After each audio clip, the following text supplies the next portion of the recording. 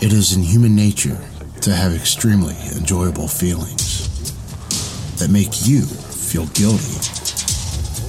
Join me, your host, the one and only Father Sin, every week while I delve into the inner workings of the human mind in my own twisted and sinful way on The Sinful Show, available wherever you get your podcasts.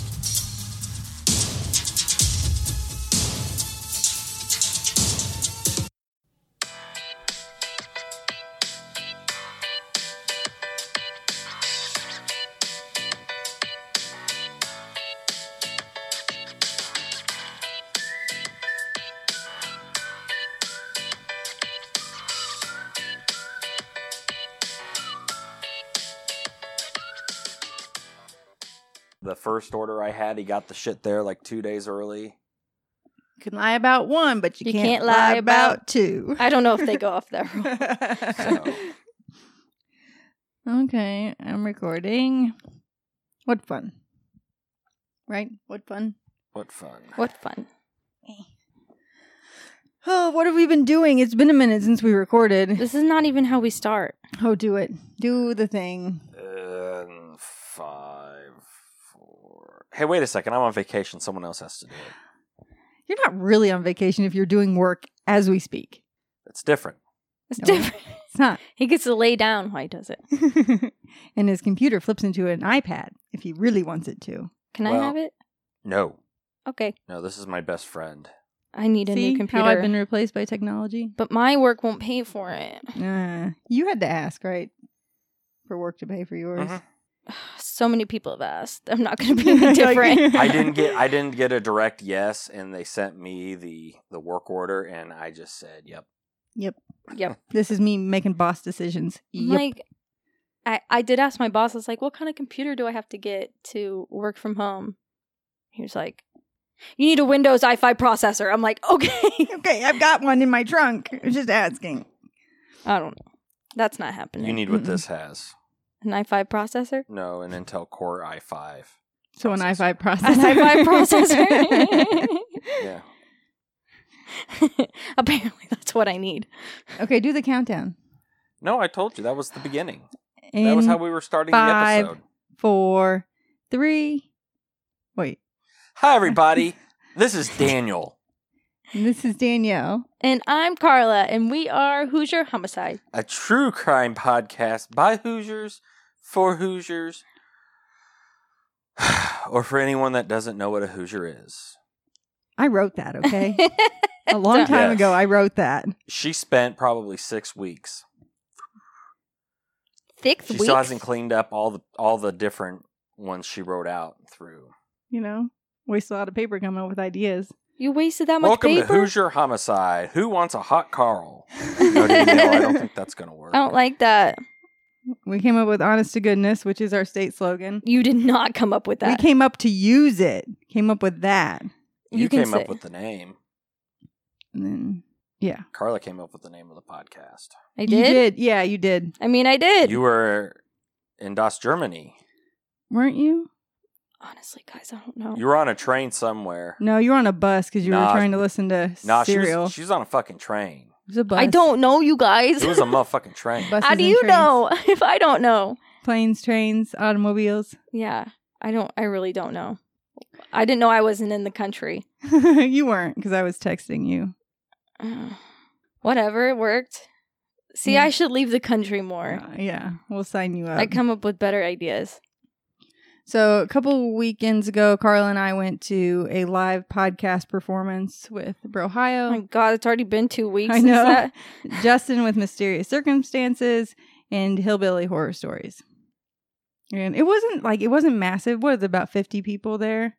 I'm not You good think? at that. Okay, there were about 50 people there, and we met people, and mostly podcasters. They pulled us up there to introduce ourselves.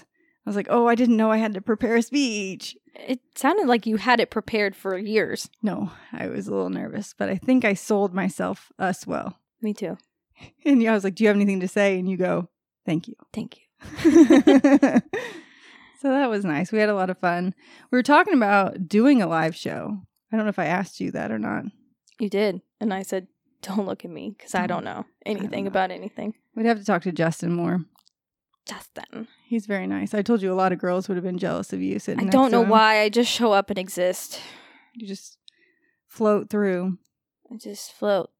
This guy's not. Were you one of those girls, Danielle, that was jealous? Yeah, that were was sitting you? Next to her? I could have sat next to him if I wanted to. He sat next to me. I didn't sit next to him. Yeah, very nice. They had a tarot card reader there. Yeah, I didn't get to do it though. No. Well, we sat in really hard wooden chairs. Like, Yeah, my back still hurts. my back still hurts. It was very good. It wasn't their fault. That was the chairs they had Yeah. at the restaurant. Ohio did Lorena Bobbitt, John and Lorena Bobbitt. A lot of Yeah. wiener jokes. Can't Yep. go wrong there. Nope. It was on the east side. I liked it. Yeah, the venue was fine. There was, We pulled up and I said, "This looks like a moose lodge," and it was, and it was. Where was the moose? No. Not Where- in Where was the moose lodge? Gina's Moose Lodge. China. Yeah. It's not as sexy as it sounds. No. I think it's Gina. Whatever, Danny. China. Gina, who names her kid? Come here, Gina. Well, their name is Regina for short. Regina. Regina. So then Oh, they that's call a her disease. Giner. Giner? And then what else? So we did that. That was fun. And then Honestly, like we went to that Race for Riley thing Yes. last night. I asked her where she is. She tells me Mom knew. So the exact location, and I was like, "For what?" I was like, you know the thing. And she was like, "Race for Riley," and I was like, "What is that?" And she was like, "It's the thing where people give money." And I'm It's like, for the "What are you kids. talking It's for the about?" kids. I was like, well, "Why are you there?" For people that donated money. Why? Sick kids. I couldn't get her just to tell me what was going on. I thought Race for Riley explained it. Every No. year. You think? Do I think that you donate thousands of dollars to Riley Hospital? No, Listen. you don't. I'm sorry. I was sliding on someone else's coattails to get in there. That's what I couldn't get you figure to tell out me. how my broke ass could afford a ticket. Yeah, Yeah, who? I know personally that I have raised thousands of dollars for Riley, but I wasn't there, so I was Yeah. concerned. You still weren't invited. There's a fair amount of people there. Mhm. How'd we get in? You know, I can. cut Someone invited me. it. Yeah, a racer, prior Yes. racer, Race car driver. Yes. a prior race car driver invited See, us. that would I have know been some people. valuable information to have. Listen, it was hard to think because the music was so damn loud. Oh, so now you're going to complain. The kids Yeah. at Riley don't complain. Well, I stood up first because they're like, anyone who's been treated at Riley. And I was like, I don't know. And Daniel was like, stand up. I don't think. And then I thought a bunch of people would. It's It's just you? Yeah, no, it looked like just me, maybe a couple other people. And I was like, I'm sitting down. I'm sitting back down. And then they asked you to raise your And I hand. was like, "Mm." You already saw me stand up. Yeah, I was like, what else do I need to do? Juggle apples? yes. That That would have been cool.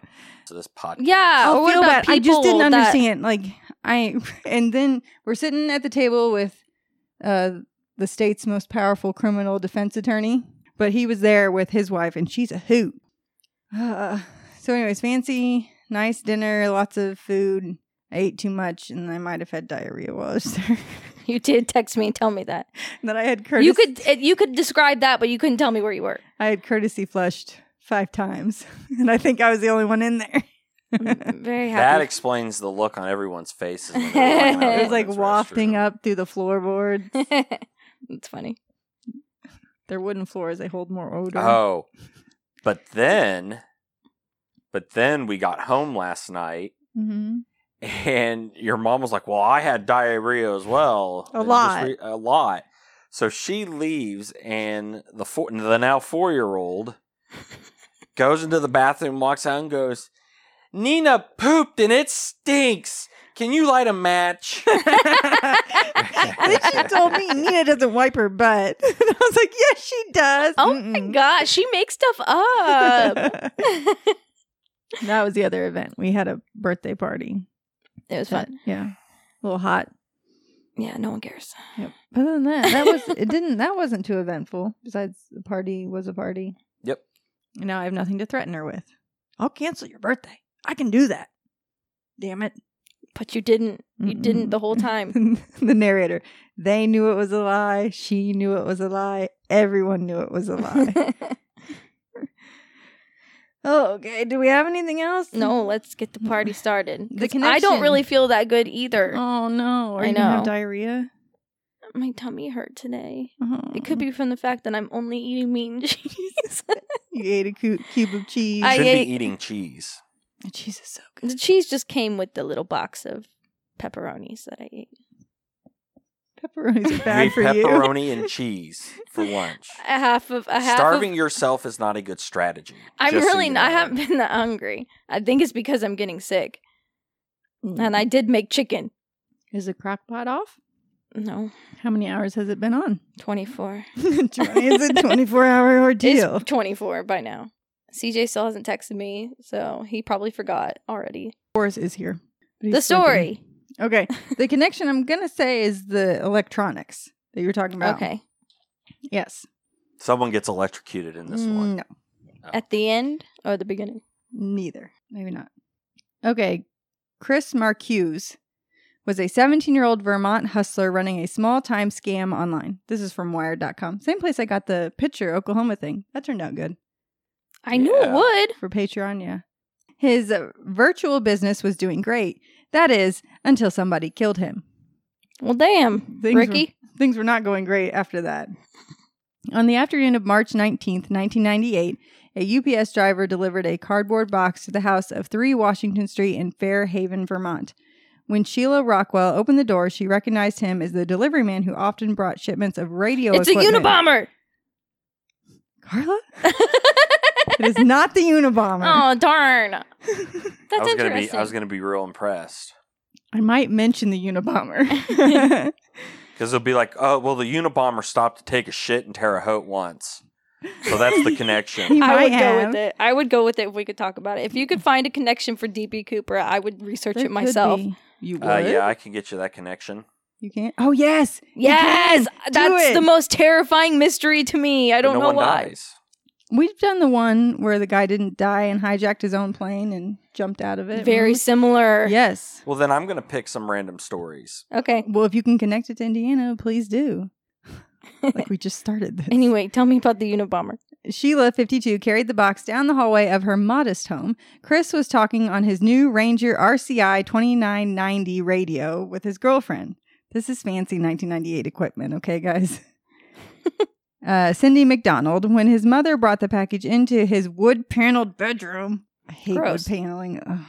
All 70s people, get rid of your wood paneling. Sheila handed the 2-foot-long box to her son. She didn't recognize the return address, so she sat down on Chris's bed, curious to see what was inside. Chris continued chatting with Cindy. The name on the address on the box was Samantha Brown, 1863 South High Street, Bucyrus, Ohio. High Street. I think I'm saying it right. Bucyrus. Bucyrus? I know. can't even. My brain's not working right now. What? Yeah. They didn't recognize the address.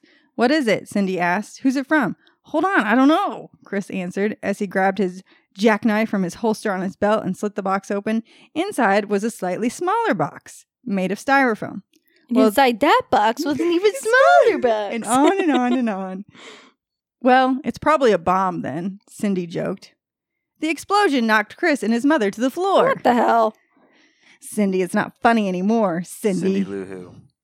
To his acquaintances online, Chris Marcuse wasn't a teenager living with his mother. He was a 27-year-old father and the proprietor of a Vermont store called the CB Shack, like Radio Shack, only not.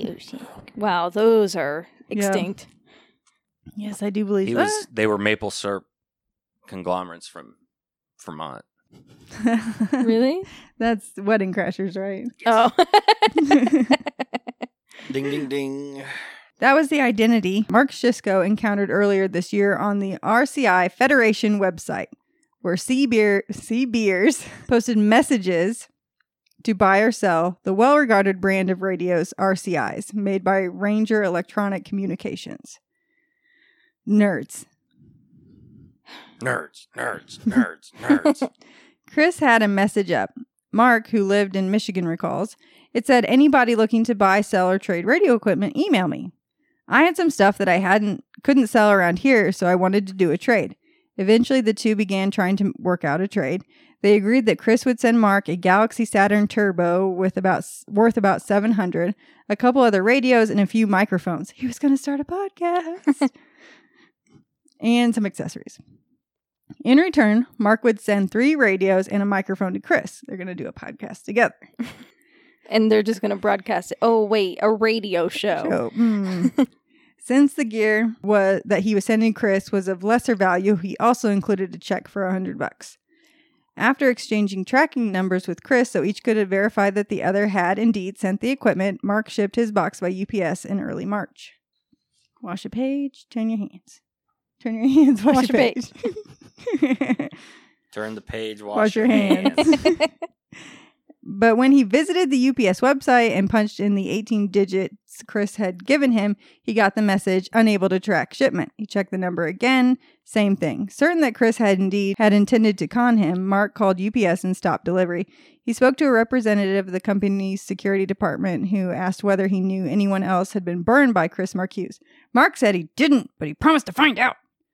So he's pissed. Like buying and selling shit on eBay, right? Yeah. Like you could get fucked over. But then you have like a bad rating then, right? If you don't send someone. I think so. Yeah. I'm going to buy a mystery box on eBay. That's a thing? Yeah. They can be full of trash though. You never know. Or use dildos? Yeah. You would never know until you got the box.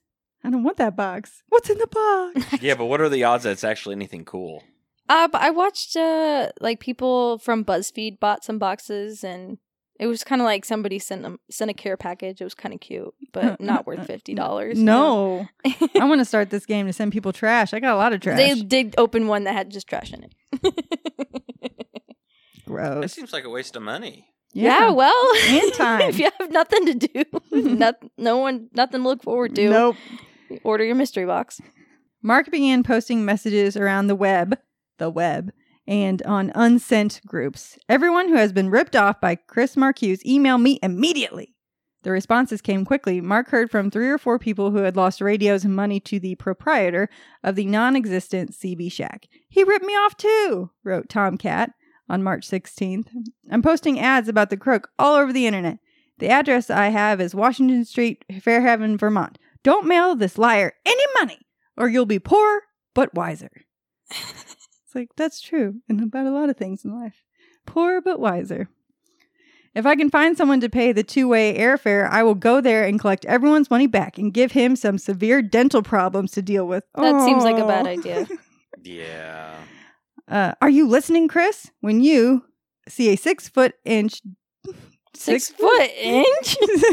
when you see a 6'5" dark-haired man at your door, you better duck, because I will be about to drop them all. On you noggin. Dude. On you noggin. That's what it says. I could feel the building and the windows vibrate, says Raymond Viger, Fairhaven's chief of police. He was on the phone when he heard the boom, and he slammed down the handset and rushed out the front door of the town's red brick municipal building. The Korean War veteran knew it had been a serious explosion. The force was too powerful to have been a car backfiring or some kid lighting up M80s. What's an M80? A little explosive. Okay. It took about 3 minutes for Raymond and Sergeant Jeff Lusk, who was riding in his patrol car at the time, to determine that the noise had come from Sheila Rockwell's aluminum-sided house at the back left corner of the municipal building, 20 yards from Chief Viger's office. So they lived close to the police station. And everyone, well, we know what it feels like when an explosion goes off nearby, right? You go, oh, fuck. Yep. Among other words. Yeah. What the fuck? Never heard Dad say the F word so many times. Yeah, I have. He didn't know I was home, though. Oh, he didn't know you were home. I could see fire, Sheila recalls. I was trying to put out these fires. There were discs on fire and a lot of plastic. I was trying to find the telephone. Chris got up and ran from the bedroom door, but he just fell on his face. Chris had several holes in his abdomen and burns and shrapnel wounds all over his face and neck. Most of his upper left thigh had been blown away. I tried crawling over towards Chris, and I couldn't, Sheila says. Every time I tried to get up on my right knee, I'd collapse. She noticed that her knee was bloody and that most of her fingers on her right hand had disappeared. Yeah, she asked her son how badly he was hurt, but he didn't reply. Chris was moaning. He wasn't answering me, just moaning. So, like, he was holding a bomb in his lap. So I'm surprised he could even get up at all and get out of the room. And then his mom was sitting right next to him. That's sad. When Chief Viger and Sergeant Lusk stormed into the smoke-filled bedroom, they found Chris and his mother lying on the blood-soaked carpet. Chris was face down and unconscious. Above Chris's computer station, a hole had been blown through the roof, and below it, a matching crater was carved into the floor. The plastic cover of his inkjet printer had been melted away, so like where he was sitting, like went straight up and straight down. So a big Surprised hole. he still had legs. Yeah, that's why I was like, I'm surprised he could move. Sheila was coherent enough to tell Lusk that Chris had been standing right over the inner box when it exploded. While they waited for Fairhaven's volunteer rescue squad, Lusk asked her whether she or Chris was having problems with anyone. She told him that there was a guy in Indiana who was mad at her son and who had been threatening to come to Vermont that weekend to collect some money Chris had owed him. That's why you never threaten anybody. You just do it anonymously. Because then all of a sudden, you're the prime suspect if Because- something does happen to him. Because you've been making threats. Damn, he really took the time to make a bomb. Mark Kutzinger was the closest thing Chris had to a friend aside from his mother and Cindy. Everyone hated him, says Jeremy, a Fairhaven teen who knew Chris. He was a punk. All he did was talk shit on the CB, just trashing people. He got beat up a lot. But Mark, who runs a radio computer shop, Chris has guided me through a lot of computer stuff, and I taught him about radios, he says. He's a lanky, mustachioed biker. I just like that word, mustachioed.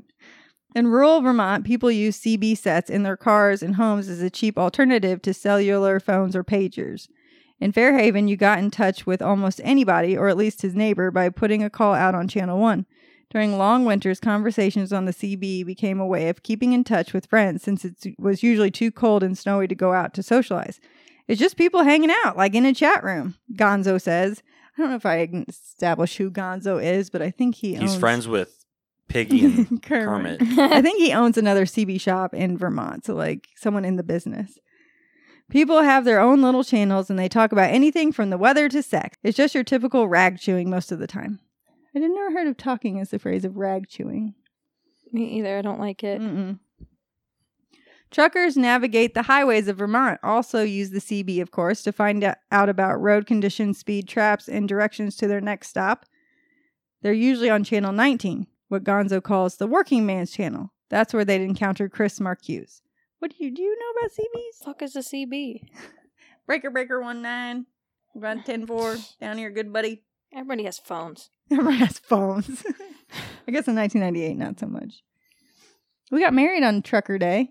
Mm-hmm. 10-4, good buddy. 10-4, good buddy. Sometimes you just gotta hit him with the 10-4. Trucker's clock, who wants it? I put that in somewhere already. I want to lay on top of you out of respect for the way you're handling your big rig. Talk to Teddy Bear. What does he say at the end? Okay, shut up.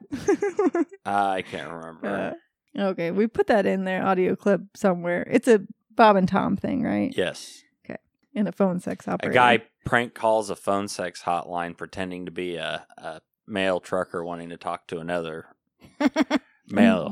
He keeps going, I ain't no homosexual or nothing. I just been in this truck a long time. And he makes the guy play along like he's in a semi. It's fucking hilarious. I might have to put it in again. That's We'll funny. see. Hey, what's going on?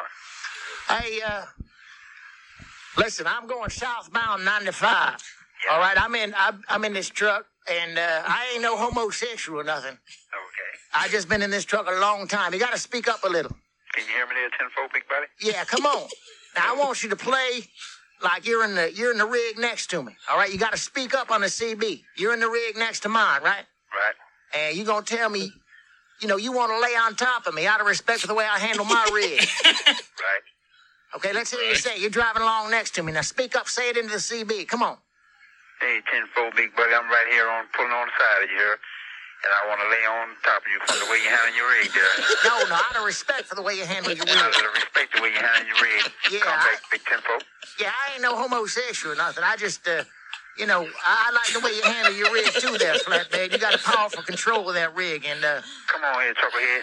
yeah. Come back to me. You're breaking up. I can hardly hear you, buddy. Trucker clock, who wants it? Trucker clock, who wants you? Come on with your homosexual truck drivers out there. Talk to Teddy Bear. Come on with your homosexual drivers. Come on with your homosexual drivers. All right, I got one hand on the wheel, one hand on my trucker clock. Come on. I'm going to pull up in front of you, and I like the way you're handling your rig. I got one hand on my clock and one hand on my truck wheel. I'm going to tell you what, you ain't worth no damn $2.99 a minute. I'll tell you like it is, but I'm going to keep talking to you because I'm already excited.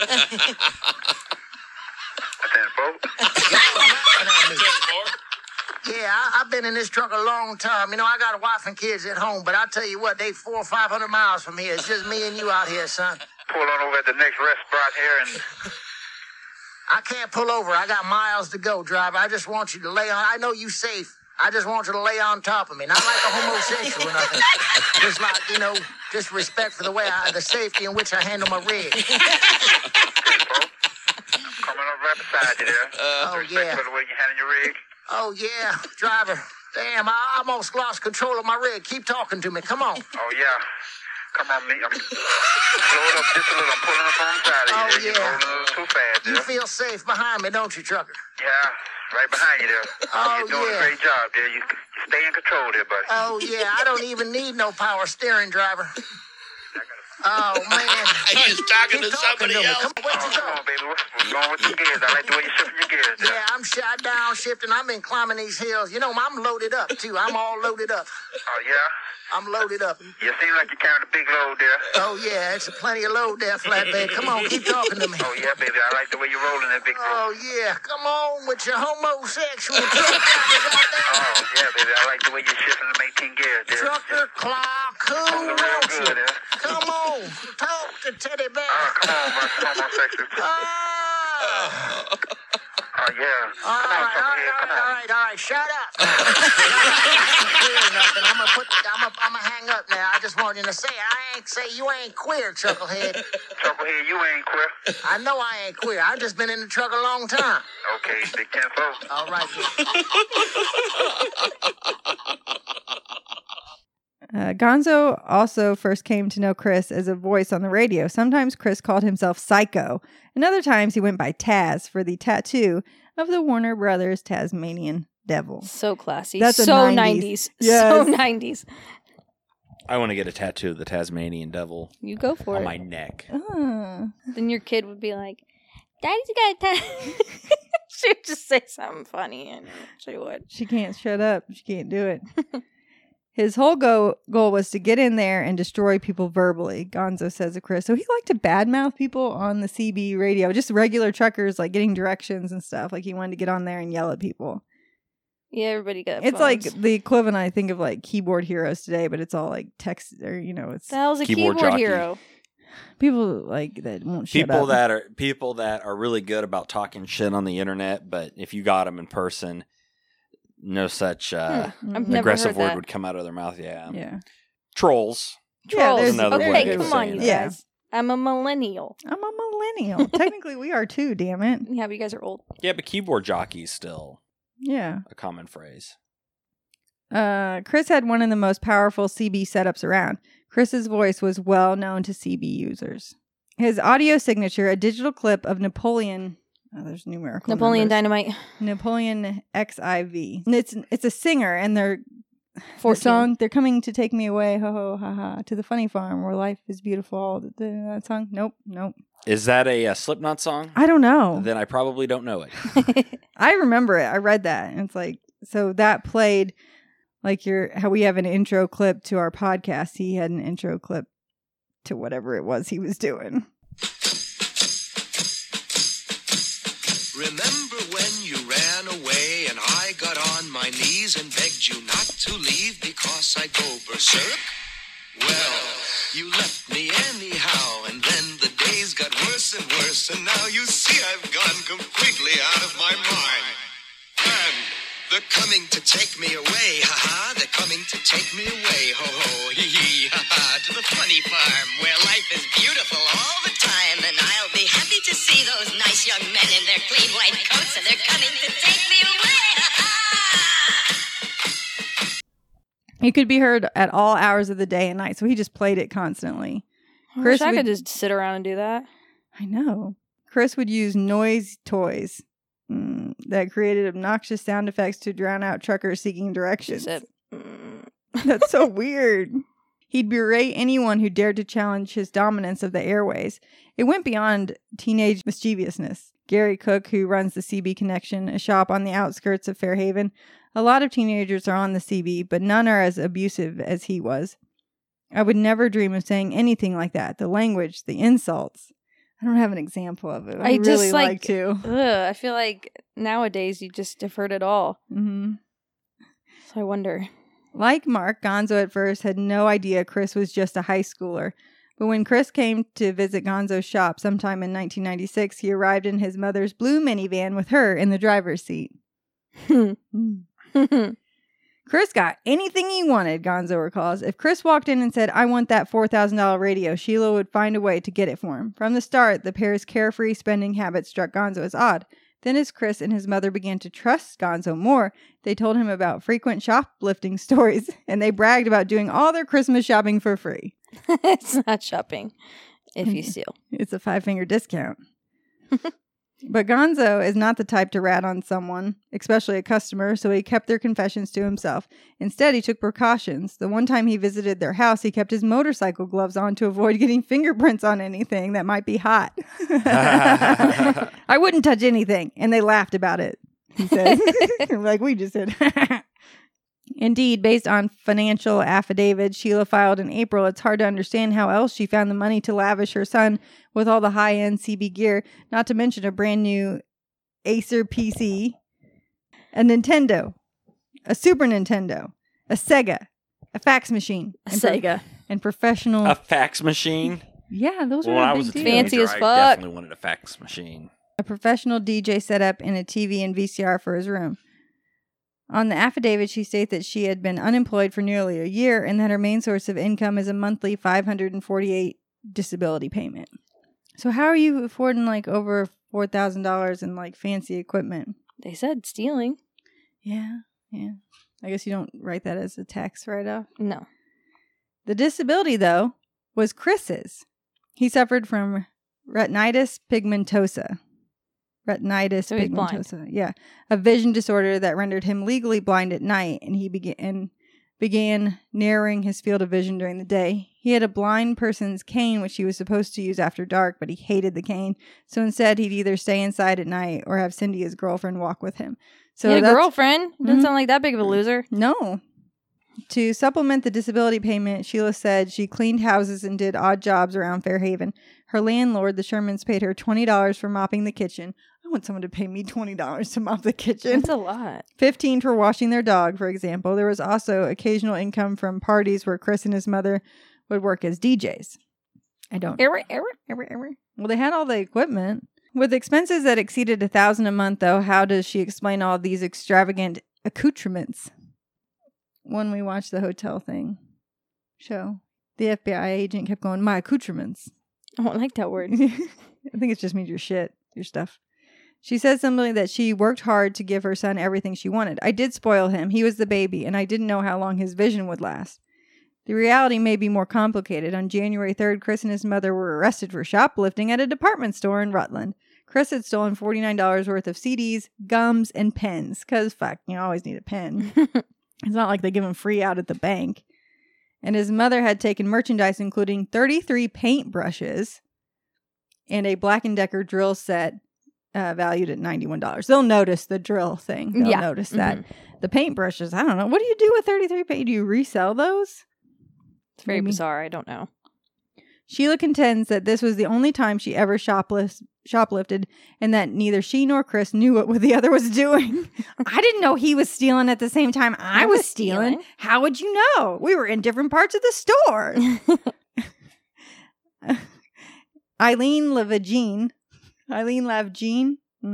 Sheila's daughter and Chris's half-sister, says that petty crime had become a habit for the two. There were times I would go shopping with my mother and she would not only directly steal, but she'd take the tags off one item and put them on another, like a cheaper item. Yeah.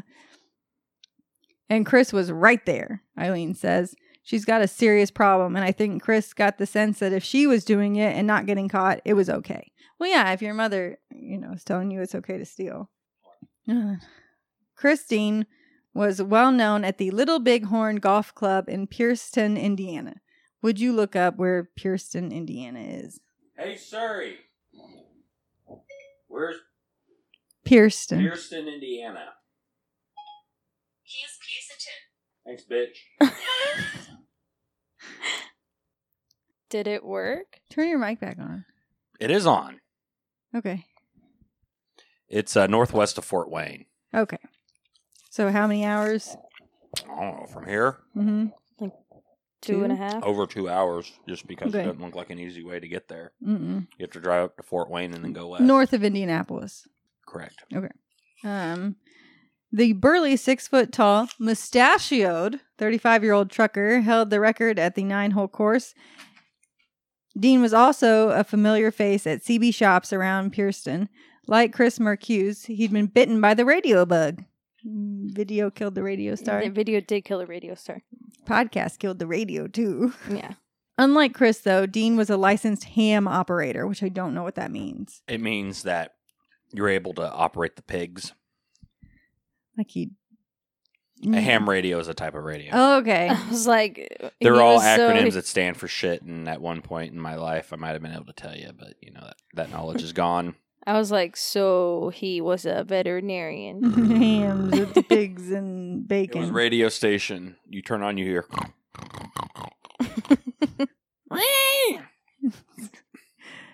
And he was never known to be anything but considerate on the air. So, again, Chris is just the punk teenager that has to be rude to truckers because why not? I'm bored at my house because I'm blind. So, Never saw that one coming. no. Hardly got it. Damn it, Daniel. That's mean. I apologize to anyone with vision impairment. At least you can hear us. Yes. Dean had grown up in Michigan, earned his commercial driver's license in his late 20s, and landed a job hauling steel out of Las Vegas. A few years later, he moved to Pierceton with his second wife, Diane. For a time, he worked for Webb at Little Bighorn. By 1995, though, he had landed a position with distribution outfit called Sprint North Supply Company, which paid better and offered benefits. He drove a flatbed out of the company warehouse in Warsaw, Indiana, usually loaded with huge wooden spools of black telephone cable and earning about $2,300 a month. Is Warsaw up by there? I don't even know. By where? Pierceton? I don't know. I'm assuming it's all close to each other. Yes. I'm just going to say yes, it is. Yes. It's not important. It was online that Dean first encountered Chris, according to Gonzo. Chris had told him about his dealings with Dean. He told Gonzo about the fantastic trade he'd negotiated with a guy in Indiana. A compression board had been installed to boost speech levels. It was the loudest thing on the air, Gonzo says, who estimated that all the enhancements bumped the radio's value up to nearly $800. What was strange about the trade was that the Cobra 2000 is worth only about $400. It's an older radio, all brushed steel and simulated wood grain. No one likes simulated wood grain. No. Gonzo was puzzled. Why would someone trade a radio worth $800 for one worth half as much? When he visited Chris, Gonzo saw the $29.90 Dean had sent, so he saw the radio. Then Chris told him instead of sending Dean the Cobra 2000, he did promise he'd ship him a realistic model, a Nimbus 2000. Nimbus 2001. And he sent him a radio that didn't even work, just so Dean would have a tracking number as the two shipments crossed in the mail. So he learned that you got to have a shipping number. As soon as Dean had gotten the junk radio, he started making threatening calls and sending hostile email. In one message, Dean said he was coming to Vermont to sort things out. Gonzo noticed that the boy always felt sure his mother would protect him from any real harm. Indeed, when Dean had called that day, Sheila had told him her son wasn't in Vermont. She said he had been thrown in jail in another state. He's not home. He's not here. On the Rec Radio CB news group, Tomcat was beginning to feel the heat. And a message titled, Was mad but not a killer. I only found out about it today and immediately called the FBI, introduced myself and told them about his bad business dealings and that I did, in fact, say ugly things on the news group about him, but that is where it stopped. When FBI agents searched Chris's room, they found a piece of notebook paper on his desk next to the computer his mother had given him for Christmas. On the paper was written Chris Dean's name, along with Dean's address and phone number. Investigators also eventually turned up Chris's wallet, which had been in his pants pocket at the time of the explosion. Inside was a UPS receipt date March 5th, 1998. It detailed the shipment of a CB radio from Chris Marcuse to Christine at the same Indiana address listed on the piece of notebook paper. And the name on the address on the bomb package, Samantha Brown of Bucharest, Ohio, that was a dead end. The FBI discovered that neither the person nor the street address existed. UPS traced both of the packages, and according to the affidavit, it had been dropped off at a counter facility in Mansfield, Ohio, around noon on March 18th. It was shipped next day air. They got to figure out where the fuck it came from. A representative of Sprint North Supply, Dean's employer, told the feds that the truck driver's route included Indiana, Michigan, and Ohio. The spokesperson also mentioned that Dean was making a delivery to a company warehouse in Mansfield, Ohio, at around noon on March 18th.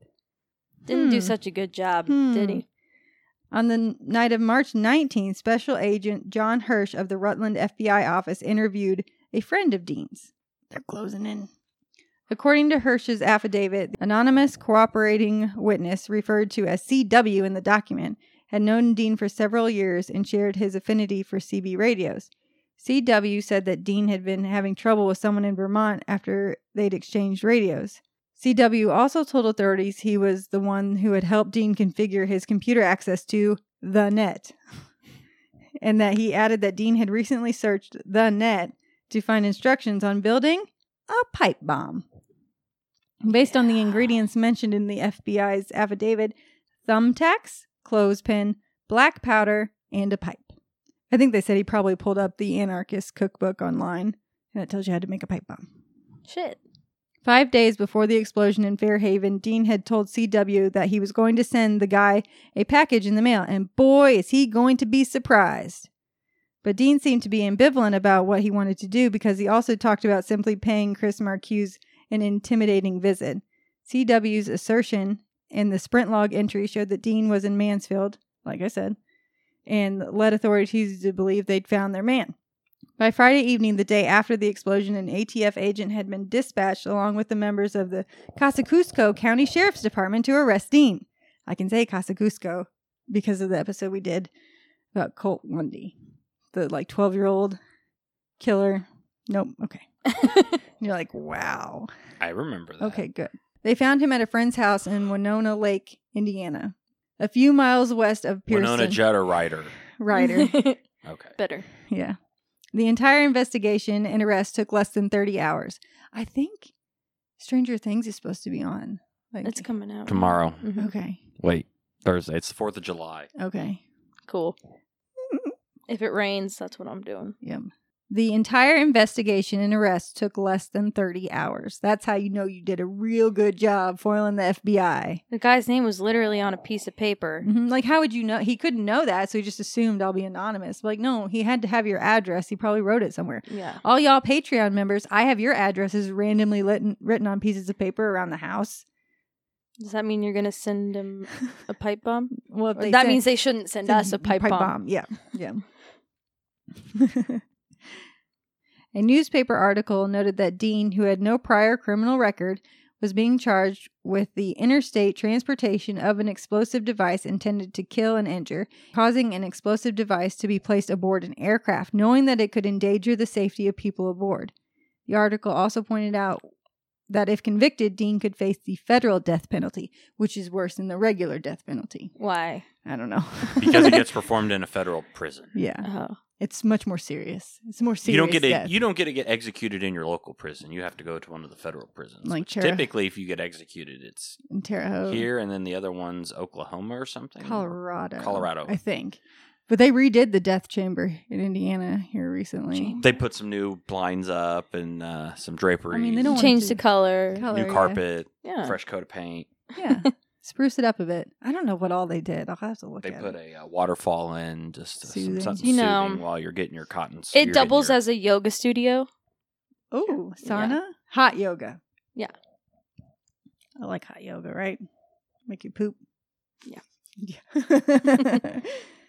So, but that's the thing is I didn't even think about it. Is this kid, it was on his lap and exploded. He put bombs on airplanes, or a bomb on an airplane. If it had gone off on an airplane, it would have been a lot worse. Yes. So he had full faith in himself as building a pipe bomb that it wouldn't go off while in transit. I was like, how many bombs have you built, Dean? Dean. Well, even if you're shipping a bomb through the mail, that's still domestic terrorism. Yeah, and you fucked anyways. Except if you blew up a plane, you're probably getting the death penalty. Yeah. After his arrest in Winona Lake, Dean was sent to the Allen County Jail in Fort Wayne, Indiana. I don't know if then that was a federal. I don't know if that was federal or not. No. A few days later, on March 25th, a U.S. magistrate in Fort Wayne ruled that there was enough evidence against Dean to extradite him to Vermont, where he would stand trial. U.S. Marshals escorted Dean to Burlington Coat Factory on April 2nd, and he was remanded to maximum security Northwest State Correctional Facility in St. Albans. So why'd they take him to the Burlington Coat Factory? They changed his outfit for the sentence. They have had to more look than good just for coats. the new death chamber. Yeah, more than just coats. It was the same afternoon, exactly 2 weeks after the bombing, that a closed casket funeral service for Chris Marcuse was held. So he actually died. Oh, yeah. He died. Well, he got up, so I didn't know. Yeah, that's why I was surprised he could move at all. But it was sitting on his lap. Like, he could have cut, like, the femoral artery right there. Mm-hmm. You need that artery. It's important. After protracted legal wrangling on June 22nd at the U.S. District Court in Burlington Coat Factory, Dean entered a plea of not guilty on all counts. His 3 attorneys steadfastly maintained their client's innocence. He has a solid and rich employment history, the respect and support of his neighbors, and the love and support of his family, says attorney Bradley Stetzler. He has lived a very typical middle-class life. Middle-class fancy. Yes. On Instagram. That's good. But in weeks leading up to Dean's arraignment, FBI and ATF agents had been gathering more evidence. According to court documents, agents searched Dean's house, found a styrofoam container with missing pieces. They seemed to match the material used to encase the bomb mechanism. They found hex nuts that appeared to be identical to the hardware used as extra shrapnel on the bomb. They found fishing lines similar to that used as part of the bomb's trigger mechanism. In Dean's backyard, agents found evidence of a blast hole where they assert in court documents that Dean detonated a prototype bomb. So he did test one out in his own backyard. And when it went off, he acted like a goddamn hillbilly on the 4th of July, I'm sure. Woohoo! Yeah! Did you see that? On my bear. On my bear. Anything that has ever good that has ever happened in this country started with hold my beer. Mm-hmm. Agreed. Indeed, agents found the test bomb's end cap, which appeared to be made of the same pipe manufacturer that made the end cap for the bomb that killed Chris Marcuse. So they're finding bomb parts all over the place. Didn't even clean them up. Nope. There was also evidence that Dean purchased Bullseye black powder on March 14th. So the combustible parts. The U.S. Attorney's Office argued that Dean should be held without bail pending trial. Judge William K. Sessions III agreed that Dean was to be sent back to prison. No bail.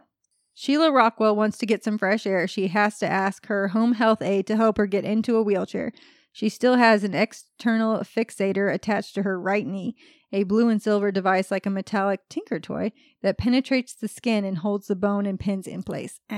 Ooh. So remember her knee got fucked up. Just cut it off, damn. As a result, her right leg sticks straight out, supported by an extension attached to the wheelchair. So, yeah, she needs a lot of help, I'm sure. Dad had what surgery like that?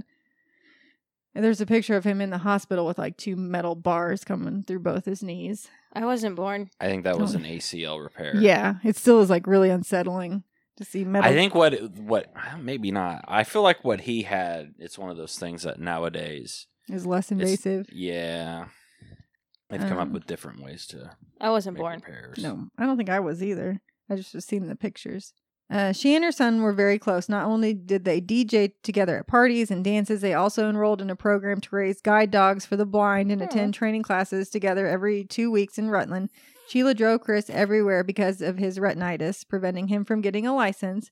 And since Chris hadn't been going to school during the months leading up to the bombing, he was home with his mother most days. So he was really bored. And that's why he was yelling at truckers on the CB radio. She says she had no idea that anyone other than Dean was complaining about being cheated by Chris, and that even when Dean began calling the house, she was unsure about the severity of the threats. And I think I would be too. Go ahead, call and yell if you need to. I'll just take the phone off the line. Because back in 1980, you just leave the phone off the hook.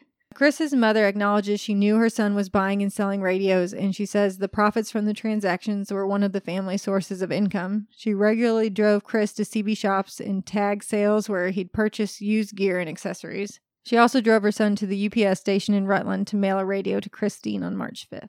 The broken radio with wood grain. Not the wood grain. I knew it wasn't the radio he was supposed to send the guy, she remembers, but Chris said, if I don't get him a tracking number, he's going to kick my ass. He said he needed to buy some time, Sheila admitted, and I don't know where the scamming idea came from. Her daughter Eileen claims that Sheila was very aware of what was going on. I mean, if they're stealing together, she's aware of his scamming online. Yeah. It's not a shock. She put down the money to buy the radios, Eileen says, and she knew he was getting on the net, trying to sell the radios. I'm almost done, Boris. The CB shop owner in Pearson felt terrible when he ran into Diane Dean, the wife of the guy that's going to be convicted of this, at Walmart a few weeks after her husband's arrest. She seemed to need money, and she asked him, without her husband's knowledge, if he would come to their house and take a look at the equipment there. So she's like, I got to sell some of this shit, probably to pay for attorney fees or God knows what else. When the man arrived to appraise the radios, he was astonished by what he saw. His shop had been burglarized in January, and the police had never found the culprits. As he evaluated Dean's collection of radios, trying not to betray his surprise, he estimated that about half of the equipment that had been stolen from his shop was in Dean's house. Oops. So he was appraising his own shit. Roughly $5,000 worth of merchandise. Holy crap. So he's like, dude. So I'm sure the wife didn't realize. Yeah, she probably still didn't get her money, though. Mm-mm. Eventually, this equipment was seized as evidence. So this guy lost twice. First, it was stolen, and then the FBI took it. The store owner also believes that the RC 2990 Dean sent to Vermont was stolen from his shop. So the radio that started this all. So the guy was stolen. shitty. He didn't even buy it. Mm-hmm. He was shitty because it wasn't a fair trade, but it kind of was a fair trade. Yeah, because he you didn't pay stole for it. it. If I'm guessing right, he says Dean had taken all this hot stuff and was laundering it through the internet. So while the radio he hoped to receive from Chris Marcuse was worth only about half as much as the 2990, he'd be getting a Cobra 2000 that wasn't hot. So, like, you're scamming. Hot, hot. A scammer got scammed. Like, you shouldn't be as mad about that. He swindled a swindler. Yeah.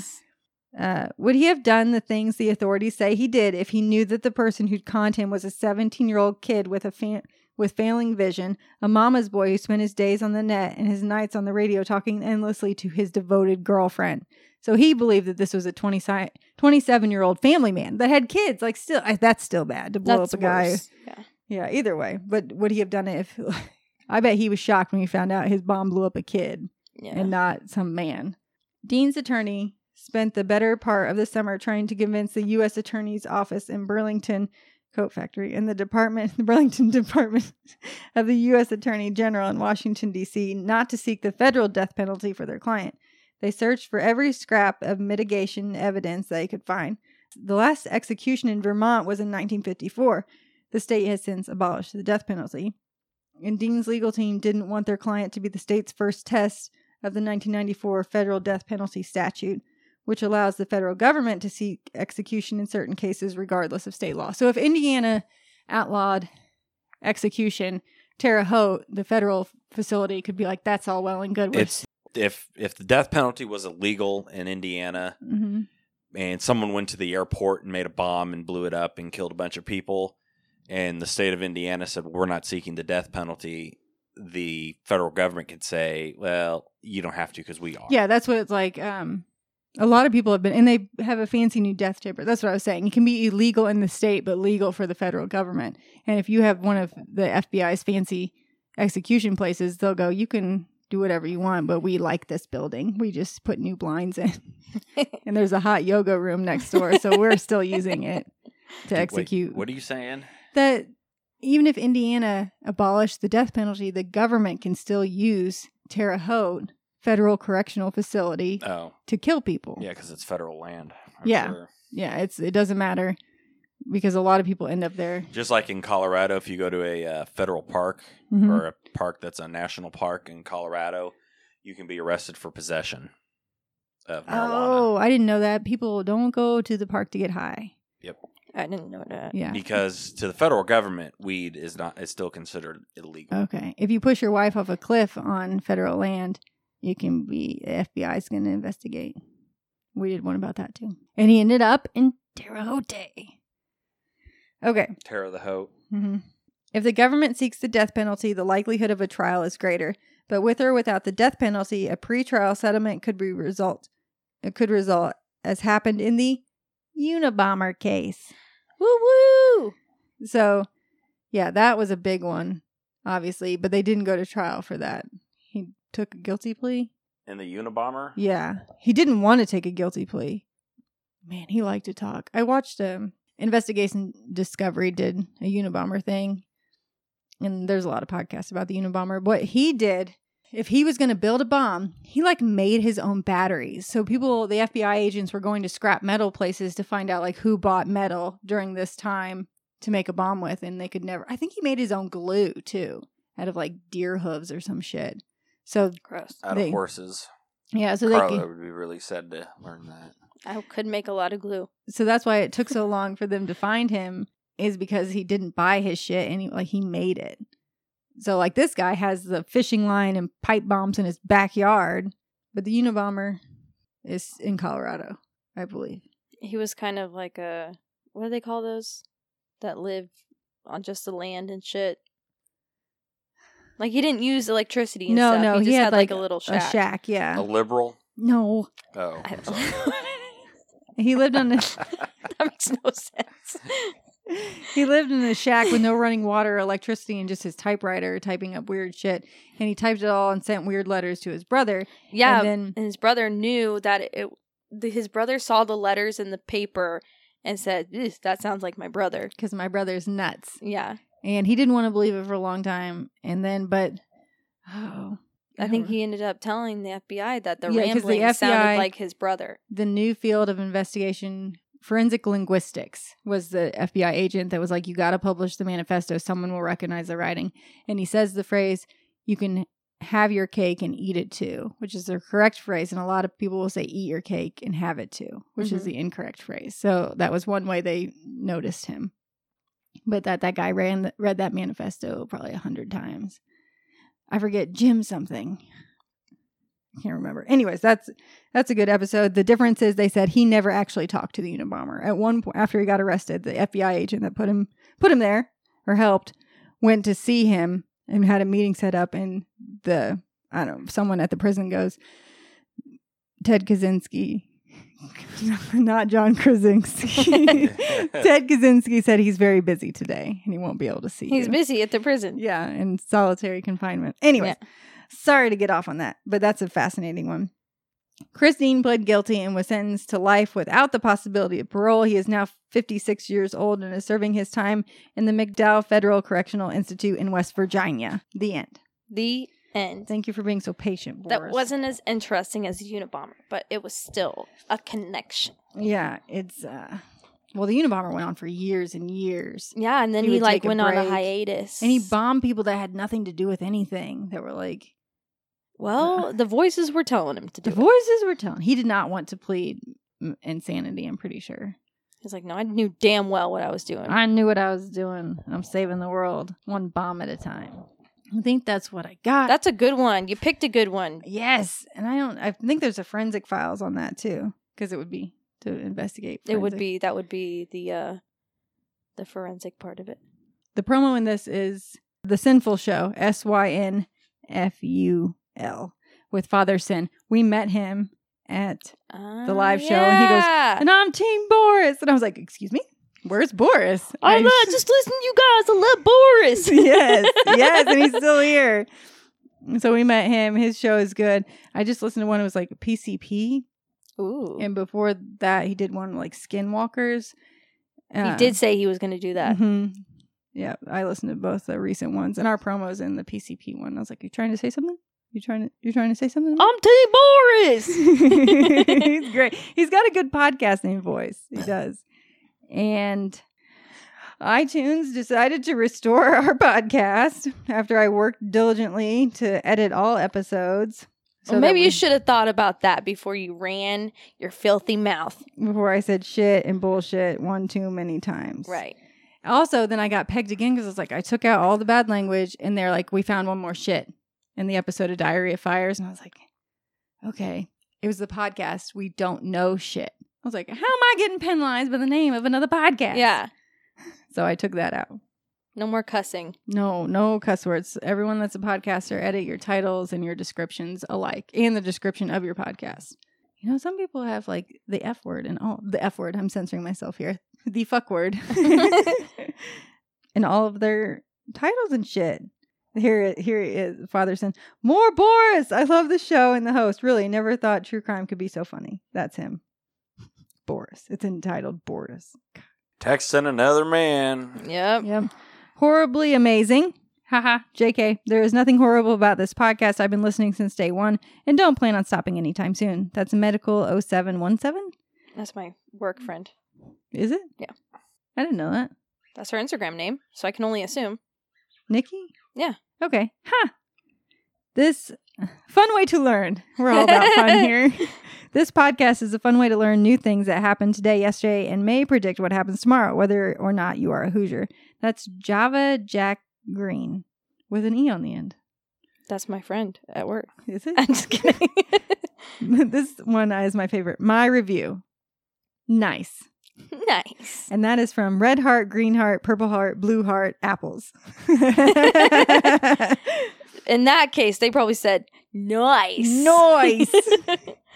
So I appreciate all the good reviews. It helps us like iTunes chart and our self-esteem and to keep our podcast from falling below a 4 out of 5, which is nice. Yeah.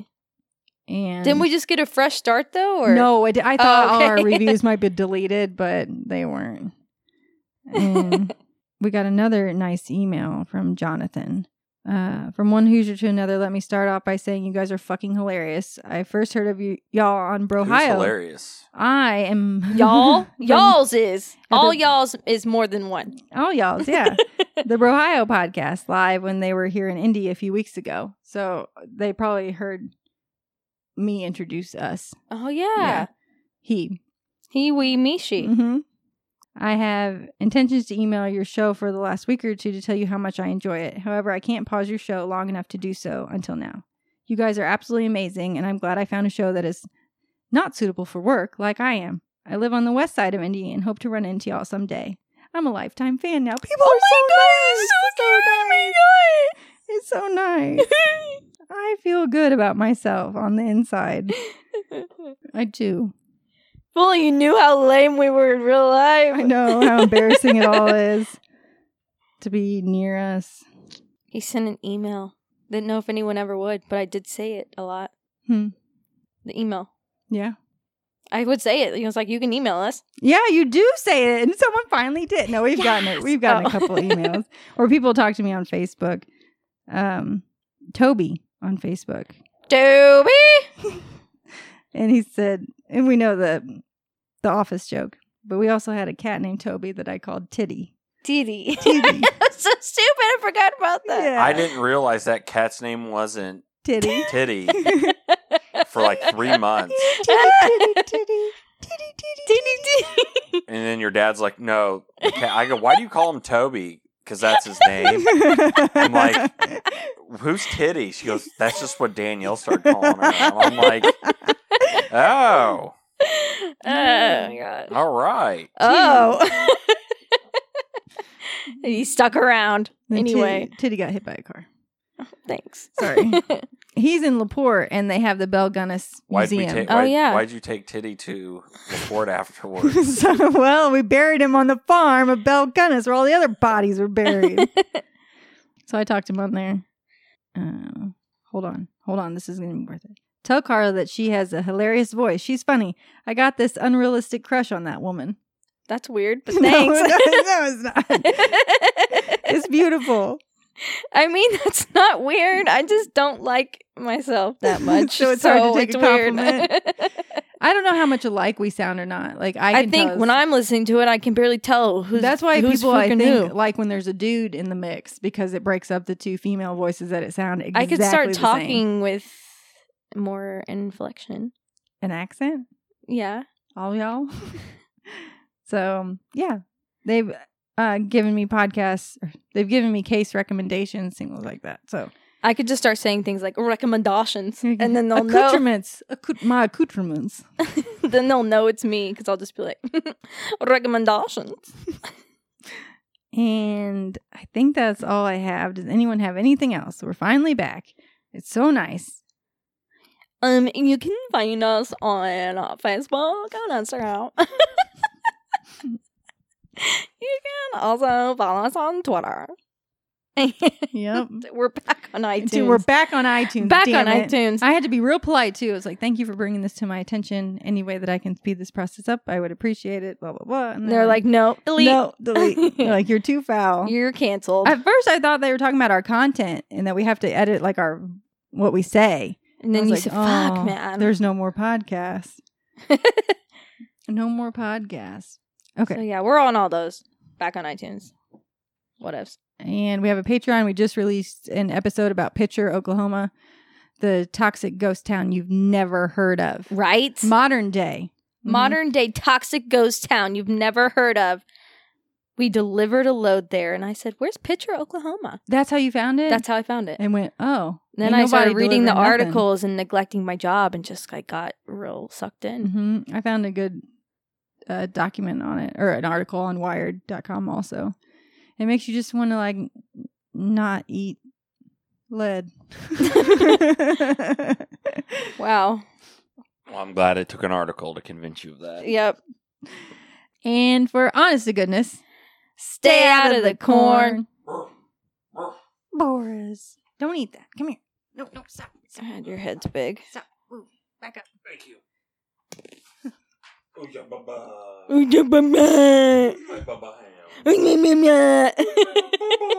Bubba, where you going, Bubba? Oh, he knew know where he's going. for Carla. He likes I him. like that smell. Oh, my cord.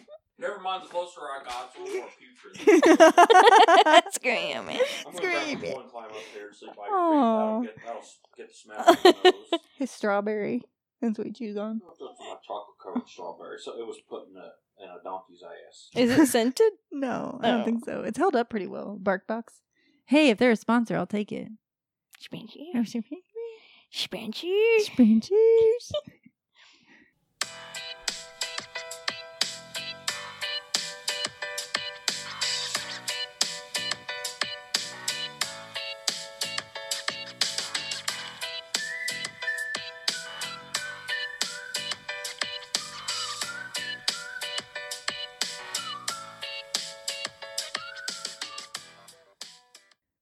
Boris, get off my stuff. Boris.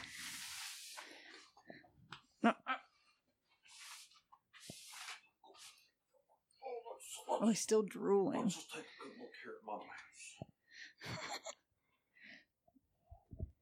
at my mouse. Okay. Do you have anything to say, Boris Karloff? Is that so? You could probably say speak and he would talk. Speak. Because you got a bone? Speak. Oh, bite my nipple. He's been so good, but you had to eat that apple. He goes, you know I love apples. I'm well behaved. I'm just sitting here chewing on you. He's Okay. like eating corn on the cob. Like that's how he Nibbles. chews on you. We had corn on Just the with his cob. front teeth. Because your hands still taste like the apples. Yep.